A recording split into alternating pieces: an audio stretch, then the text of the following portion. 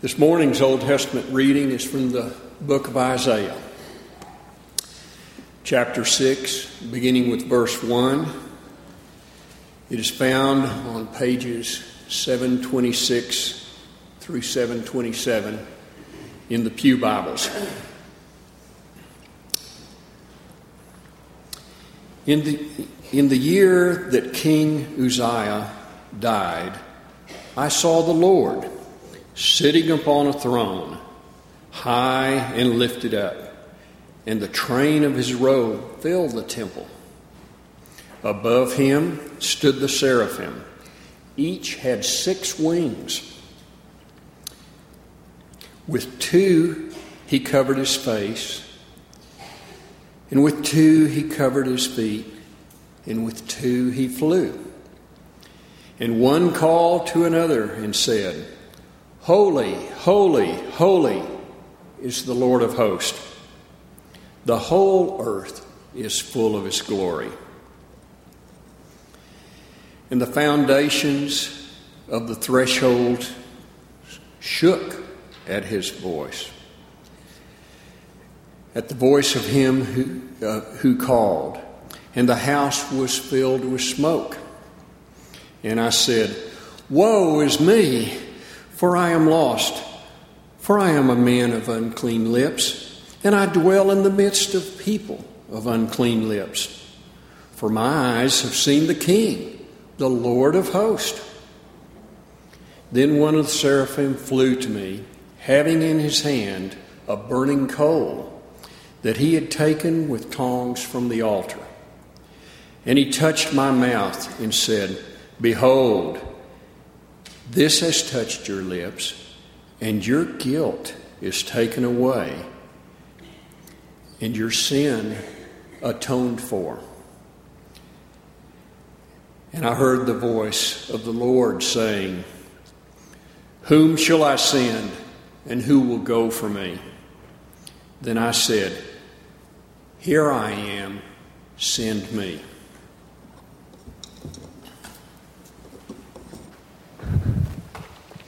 Thank you, Stan. What brings you joy? What makes you joyful? When was the last time you had great joy? I remember last summer, about this time of year, I had great joy when my San Antonio Spurs defeated the Miami Heat. That brought me great joy.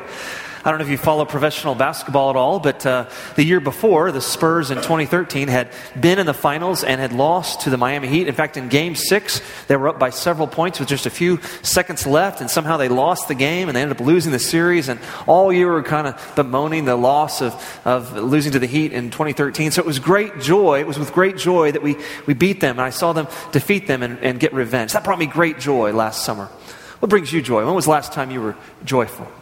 Of course, I remember in October of 2013, I had great joy when my favorite baseball team, the Boston Red Sox, won the World Series. It was an incredible story. The year before, they were in last place, and so they went from worst to first. And this was a great team to cheer on. They were known for their long beards and their timely hitting. It was just a great season, a lot of fun, a lot of great joy. Of course, what happened to the Red Sox the very next year? They went back to last place. In fact, the Spurs this year, while they were defending NBA champions, they did make it to the playoffs, but only as a 6th seed. They ended up losing the first round. The fact is that my joy that I have in sports and watching my sports teams win championships is usually short-lived. What brings you joy? Where does your joy come from today? Of course, I imagine each one of us have some days that we have great joy, bring great joy in our minds. I know the birth of each one of my children, with Hannah, Elizabeth, and John. Each one of those days were filled with great joy. I had great joy on my wedding day, May 26, 2001. It's in my wedding band, written in there, in case I forget the date. That was a day of great joy. I imagine we all have some days that are landmark days where we experience great joy. What are your landmark days of joy? A graduation? A wedding, the birth of a child. As followers of Jesus, should our joy be limited to certain landmark days, certain events? Or should we, as Paul writes to the Galatians, bear fruit of the Spirit, love, joy, peace, patience, kindness, goodness, faithfulness, gentleness, and self-control? In fact, according to Paul's writing, it seems like we should always have joy in our hearts. Paul writes in Philippians chapter 4, verse 4, "Rejoice in the Lord always. Again, I will say, rejoice." But how is that possible? How is it possible to always have joy, to rejoice in the Lord? How is it possible to rejoice when someone criticizes you, or we receive bad news, or we go through a hard time? How are we supposed to rejoice when things don't go our way? Now, if you were with us last week, you know we've begun a new sermon series called Joyful Living. It's a journey through Philippians. And we've been talking about how Paul writes to the church in Philippi while he's in prison. And you can read his letter and find that he has great joy. He uses the word joy. In fact, in the Greek, that term joy appears 16 different times. Some version of that, whether it be rejoice or having joy. 16 different times. And yet Paul writes this while he's in prison. It doesn't matter his circumstances. He has great joy. Where did Paul's joy come from? What was it that made him joyful? As we look at the Apostle Paul, we might discover where our joy should come from as well. So to find out where Paul's joy came from, what it was exactly that made him joyful, I invite you to turn in your pew Bibles to Philippians chapter 1, verses 12 to 26. That may be found on page 1247 of your pew Bible. Philippians chapter 1, verses 12 through 26. Listen to the word of the Lord.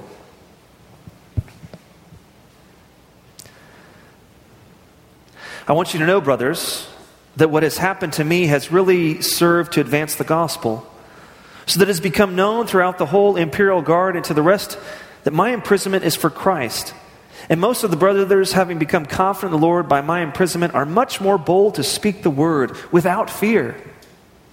Some indeed preach Christ from envy and rivalry, but others from goodwill. The latter do it out of love, knowing that I am put here for the defense of the gospel. The former proclaim Christ out of selfish ambition, not sincerely, but thinking to afflict me in my imprisonment. What then? Only that in every way, whether in pretense or in truth, Christ is proclaimed, and in that I rejoice. Yes, and I will rejoice, for I know that through your prayers and the help of the Spirit of Jesus Christ, this will turn out for my deliverance. As it is my eager expectation and hope that I will not be at all ashamed, but that with full courage, now as always, Christ will be honored in my body, whether by life or by death. For to me, to live is Christ, and to die is gain. If I'm to live in the flesh, that means fruitful labor for me, yet which shall I choose? I cannot tell. I'm hard pressed between the two. My desire is to depart from and be with Christ, for that is far better. But to remain in the flesh is more necessary on your account. Convinced of this, I know that I will remain and continue with you all for your progress and joy in the faith, so that in me you may have ample cause to glory in Christ Jesus because of my coming to you again. Here ends the reading of God's word. As the prophet Isaiah tells us, the grass withers and the flower fades, but the word of our Lord stands forever. This is the word of the Lord. Thanks be to God. Please join me as you pray. Holy Spirit, please speak through me, that the words of my mouth and the meditation of all of our hearts might be acceptable in your holy sight. Through your Son's precious name we pray, and all God's people said, Amen. I want you to know, brothers, that what has happened to me has really served to advance the gospel, so that it has become known throughout the whole imperial guard and to all the rest that my imprisonment is for Christ. And most of the brothers, having become confident in the Lord by my imprisonment, are much more bold to speak the word without fear. As we talked about last week, Paul is in a Roman cell, guarded by imperial Roman soldiers. This is no country club prison like we have today for white-collar crimes. No, the Philippians have heard about Paul's imprisonment in Rome, and they're concerned about him, and so they've sent him a gift, because they knew that in the first century, there was no guarantee that as a prisoner you would receive 3 square meals.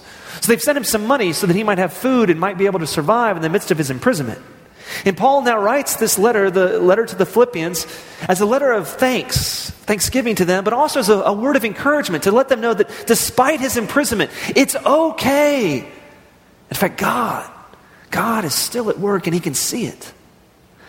Now, one might think that if Paul is in prison, it would be hard for him to continue to preach the gospel. I mean, he's in prison, right? Who would he be able to interact with? One might think that the good news would not be able to come from Paul's lip in the midst of his hard time and his imprisonment, in the midst of the pain and the suffering that prison brings, of the isolation and the loneliness. But if you'll remember in Acts chapter 16 that we talked about a couple of weeks ago, in Acts chapter 16, when Paul first went to Philippi, he preached the gospel to a woman named Lydia, and she and her entire household came to faith, and he began the church with Lydia. And then if you were to read the rest of Acts 16, describing Paul's time in Philippi, eventually he cast a demon out of a woman, and this slave woman was prophesying for her slave owners. And so now that the demon's gone, she can't speak at all anymore with any kind of prophetic words. And so they get thrown into prison. Paul and Silas get thrown into prison.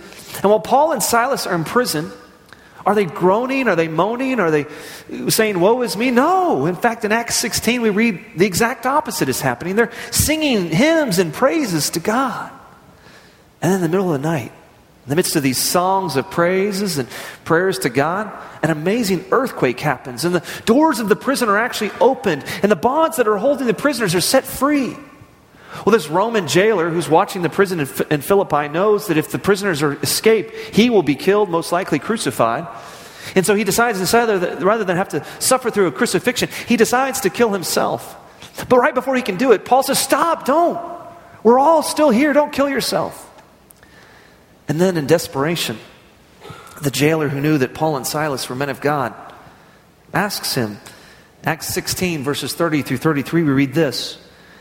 Then he, the jailer, brought out Paul and Silas and said, sirs, what must I do to be saved? Now this jailer's wondering, what must I do to be saved from certain death, for the prisoners being set free? But Paul and Silas, they know what he really needs to be saved from. And so they said, believe in the Lord Jesus, and you will be saved, you and your household. Paul and Silas know that this man needs to be saved from his sin, from the punishment of his sin, for the guilt of his sin. And only in the Lord Jesus do we find such salvation. And they spoke the word of the Lord to him and to all who were in his house. And he took them the same hour of night and washed their wounds, and he was baptized at once, he and all his family. From the story of Paul's time in prison in Philippi, we know that when Paul is in prison, that doesn't thwart him or hinder him from preaching the gospel. Paul will preach the gospel to whoever will listen. And now Paul writes to the church in Philippi. And he's writing from a Roman cell, and he's writing to them, and he's telling them that I've been preaching the gospel. In fact, my imprisonment has actually helped further the gospel. Because at that time, imperial guards would watch a prison cell for 4 hours at a time. And so there's 24 hours a day. That meant that Paul had an opportunity to be exposed to 6 different jailers at a time, each day. And as he got to meet these jailers, he would tell them the good news of Christ. And as other prisoners learned while Paul was in prison, they got to hear the gospel of Christ. So Paul's like, don't worry about me. God is using my imprisonment to help further the kingdom of God, to help advance the gospel. What doors has God opened for us to help share the gospel with others? Paul saw his imprisonment as an open door, as an opportunity to help share the gospel with jailers who would have never otherwise heard it, imperial guards who would not have heard it, prisoners who would not have heard it. What doors has God opened us in our places of work, within our neighborhoods, within our social circles, among our children's friends, at their schools, or within their activities? What doors has God opened for us so that we might share the gospel with them? Paul's evangelistic boldness in prison has actually helped inspire the Christians in the city of Rome to be even more bold in their proclamation. They're thinking, wow, if Paul is bold in preaching even in prison, how much bolder shouldn't we be with the freedom that we have out in the city? As Presbyterians, has our evangelistic boldness ever inspired anyone else to share the gospel? I'm glad you're not laughing, because for the most part, we're not known for our evangelistic boldness. We're kind of known as the frozen chosen. We often leave the evangelism to the folks across the street, right? The Baptists. We'll let them evangelize. We'll do things decently and in order. Have you ever heard of Dr. Horace Newton Allen? That's a picture of him. Dr. Horace Newton Allen. Horace Newton Allen was a Presbyterian medical missionary who was the first Protestant missionary ever sent to Korea in 1884. And by 1885, he had established the first modern medical facility in Korea. Now, put that in historical context for us here in Amarillo. The city of Amarillo was founded in 1887. So he is in 1885 opening the first medical missionary clinic. And our church was actually founded in 1890. In fact, on September 27th, we're going to celebrate our 125 years. We're going to celebrate God's faithfulness through our church on September 27th. 125 years of God's faithfulness. While this church is getting started, Dr. Horace Newton Allen is diligently working in Korea as a medical missionary. And Horace Newton Allen's medical missionary work got underway in Korea in 1884, and it flourished immensely. I think it's interesting to note that one of the local mission projects that we're most excited about, of course, is Heal the City, led by our own Dr. Alan Keister. We've got lots of doctors in our church who are volunteering with that on Monday nights to have this free medical clinic for those who do not have insurance. And medical missions is really a part of our DNA as Presbyterians. God has been using medical missions through the Presbyterian Church to help grow His kingdom in amazing ways. And in 1885, Dr. Horace Newton Allen opened the first modern medical hospital in Korea, where he was able to heal patients and share the good news of Jesus.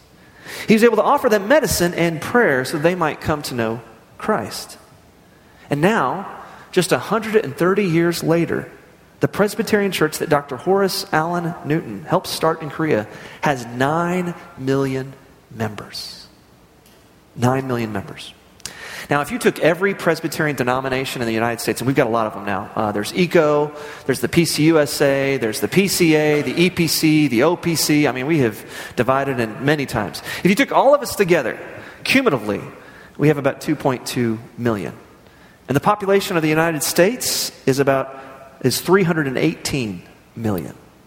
318. So 318 million people in the United States, and there's 2.2 million Presbyterians. In Korea, the population is 50 million, South Korea, 50 million, and there are 9 million Presbyterians in South Korea. That's amazing. There have been Presbyterians in the United States for over 375 years, since the 1600s. There have been Presbyterians in Korea for only 130 years, since 1885. What happened to the Presbyterians in the United States? When did we lose our evangelical fervor, our evangelistic fervor? Do we think evangelism is just for the Baptists and the Church of Christ? Is that why we don't do it? We tell someone else to do that for us? Now, as you walked in this morning, you may have noticed that there was a little insert. This is actually called a tract. I know Presbyterians don't usually use a lot of tracts, but this is what this is. And, we use this. This is a tool to help share the gospel with someone, to help share the good news. It has some key scriptures, and we'll go over it here in a minute. And I know that as Presbyterians, we're not really known for evangelism. We kind of often look to the Baptists and the Church of Christ to do that. But the fact is, as Presbyterians, we're all Christians. And all of us have been called to go and make disciples of Jesus, to be witnesses to the ends of the earth. So whether you're Church of Christ or Methodist or Baptist or Presbyterian, we're called to go and make disciples, to share the good news. It's not like Jesus looked at all the denominations one day and said, okay, I want the Baptists to evangelize and baptize. I want the Methodists over here to write songs and sing. I want the Episcopalians over here to say prayers and kneel and do the Lord's Supper and communion. And I want the Presbyterians, I want you guys to form a committee, and then you can make sure that everyone else is doing their job in a decently and orderly fashion. Jesus didn't say that. Jesus said, I want all of you to go and make disciples. I want all of you to share the good news of Jesus Christ. As followers of Jesus, we have good news to share. The good news of God's Son, the good news of God's love, that God loved us so much that He didn't abandon us in our sin, but He sent His Son, born as a baby in a manger, who grew up among us, taught us, healed us, ultimately died for us on a cross so that our sins could be atoned for. And then on the third day, He rose again, conquering sin and death on our behalf. We have the gift of eternal life, the assurance of eternal life if we simply believe in Him. Now, as you know, on October 23rd, 2013, we voted as a congregation 438 to 16 to join a new denomination. It's called ECO. It stands for Covenant Order of Evangelical Presbyterians. And that E is very important, evangelical. Now, in our current modern day and age with politics, evangelical is kind of a bad name or a bad rap, but it's a great word. because it comes from the same root as the word evangelist. And every time you read the word evangelist in the Bible, it comes from the Greek word eugelistes. And the eugelistes was the person who brought the euangelion, which is the good news or the gospel, to the people. An evangelist is simply someone who brings good news to people. So every time you read the word gospel, it's euangelion. And every time you read the word evangelist, it's eugelistes. Yes, evangelical. It's good to be an evangelical, one who shares the good news about God's love. In fact, the Bible and the Bible, the four Gospels, Matthew, Mark, Luke, and John, are written by the four evangelists, Matthew, Mark, Luke, and John, because they tell the good news of Jesus, of his love, of his sacrifice, of his resurrection. So how do we share that good news today exactly? Well, as Presbyterians, we know that evangelism actually begins with prayer. Effective evangelism begins with prayer. We know that conversion, if someone comes to Christ, it's ultimately a work of the Holy Spirit. It's not something we do. It's God working through us and through our words and working on the hearts of other people. In fact, in 1 Corinthians chapter 12, verse 3, the Apostle Paul says, "No one can say Jesus is Lord apart from the Holy Spirit or except by the Holy Spirit." It's a work of the Holy Spirit that ultimately brings someone to faith. And so we've got to, as one preacher once said, we shouldn't talk to a person about God until we first talk to God about that person. If there's someone in our life who doesn't know Christ, who isn't in a church, who's far from God, we need to begin to talk to God about that person. And then as we talk to God about that person, we need to pray that God might give them ears to hear and that God might give us the words to speak. So when it comes time to talk, what are we to say? Well, I'm going to walk you through this. This is just a simple tool. You don't have to use this, but this is just one way among many to share your faith. And I used this in Cuba. I used to go on these mission trips to Cuba where I'd do door-to-door evangelism, and it was amazing. In a given day, I might share the gospel with 38 people, and 35 of them would come to Christ. It was amazing. It's not because I'm a great evangelist. It's simply because the Word of God is powerful and effective. Well, you open up and you say, "Hey, may I ask you a question?" People usually open a question. You say, "Has anyone ever taken you through the Bible and shown you how you could be assured of eternal life?" Or as it says here, how you can know for sure that you're going to heaven? Well, if they've never heard the good news, this is an opportunity. Well, the good news begins with some bad news, and then there's some good news. The bad news is about us, and the good news is about God, of course. The bad news is that Romans 3:23 tells us that we have all sinned and fallen short of the glory of God. In fact, sin means to miss the mark. Every time we lie, steal, hate, cheat, we miss the mark of God's perfection that He has laid out for us. Let's suppose that you and I had a contest, and we would use this contest in Cuba. We talk about, well, let's say we were trying to throw a baseball from Cuba to Florida. Well, you might be able to throw a baseball further than I can, but none of us would be able to throw a baseball from Cuba to Florida. It's just too far a distance. We're all going to fall short of that standard. The reality is that in our lives, we all fall short. And God loves us, but also God is just. And as we stand before God's judgment seat, we're all found guilty of sin. We've all sinned and fallen short of the glory of God, Romans 3:23. And the Scripture tells us in Romans 6:23 that the wage of sin is death. As I stand before God's judgment seat, I am found guilty of sin, and my sin is deserving of punishment, and the punishment for my sin is death. The Bible says that by sinning we have earned death. That means we deserve to die and be separated from God forever. But the good news is, and when I would talk about in doing this in Spanish, it was the buenas noticias, the good news. And I was always eager to get to the buenas noticias to share with them the good news. Because they're like, who's this American? Tell me I'm a sinner. So the good news is Romans 5:8. And I quote it every Sunday here as a part of the assurance of pardon. Romans 5:8. God demonstrates His love toward us in this, that while we were yet sinners, Christ died for us. Now, I intentionally quote Romans 5:8 every Sunday because my hope and prayer is that word, those words of Scripture, will become your own. And after hearing them time and time again, like saying the Lord's Prayer time and time again, they become our own. So that when we're asked, what is the gospel, we can quote Romans 5:8. God demonstrates His love toward us in this, that while we were yet sinners, Christ died for us. They use the illustration here that we can all relate to. Suppose you're in a hospital bed and you're dying because you have cancer. If it was possible for me to take the cancer cells out of your body and then put them into my body, what would happen to you and what would happen to me? Well, you would live and I would die. Well, that's what God has done for us in His Son, our Savior, Jesus Christ. Jesus, who is without sin, took on our sin so that we might be saved. As I stand before God's judgment seat, I am sentenced to death. I've been found guilty of sin, and my sentence, my just punishment is death, eternal separation from God. But Jesus Christ, who was without sin, who was born in a baby and as a manger, lived among us, healed us, taught us, and then ultimately died for us as a sacrifice for our sins. And then on the third day, he rose again, proving to be victorious over sin and death on our behalf. That victory, that joy, that gift can be ours simply through faith. Ephesians chapter 2, verses 8 through 9. For by grace you have been saved through faith, not of yourselves. It's a gift of God, not of works, lest anyone should boast. Just as you have faith that the pew you're sitting in right now has the strength to hold you of no effort of your own. You didn't make those pews. You just walked in and sat down in them. So we must have faith and trust in Christ. And then this is the seal of the deal. You just say, is there anything preventing you from trusting in Jesus Christ as your Lord and Savior today? Is there anything preventing you from receiving this gift of assurance of eternal life? Like I said, on a given day, I would usually preach to about 38, and 35 would say yes. There's nothing preventing me from trusting in Christ. And so then I invite them to pray with me, and there's a sinner's prayer at the bottom here. Dear God, I know I'm a sinner. I know my sin deserves to be punished. I believed Christ died for me and rose from the grave. I trust Jesus Christ alone as my Savior. Thank you for the forgiveness and everlasting life I now have. In Jesus' name, amen. Now, you don't have to pray that specific prayer, and let them know that prayer is not what saves them. It's putting your faith in Christ.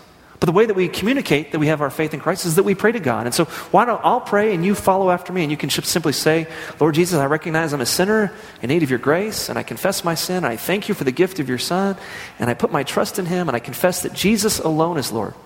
I ask him to come into my heart. And then we kind of close it up here with John 5:24. Jesus says, he who hears my word and believes in him who sent me has everlasting life and shall not come into judgment, but has passed from death into life.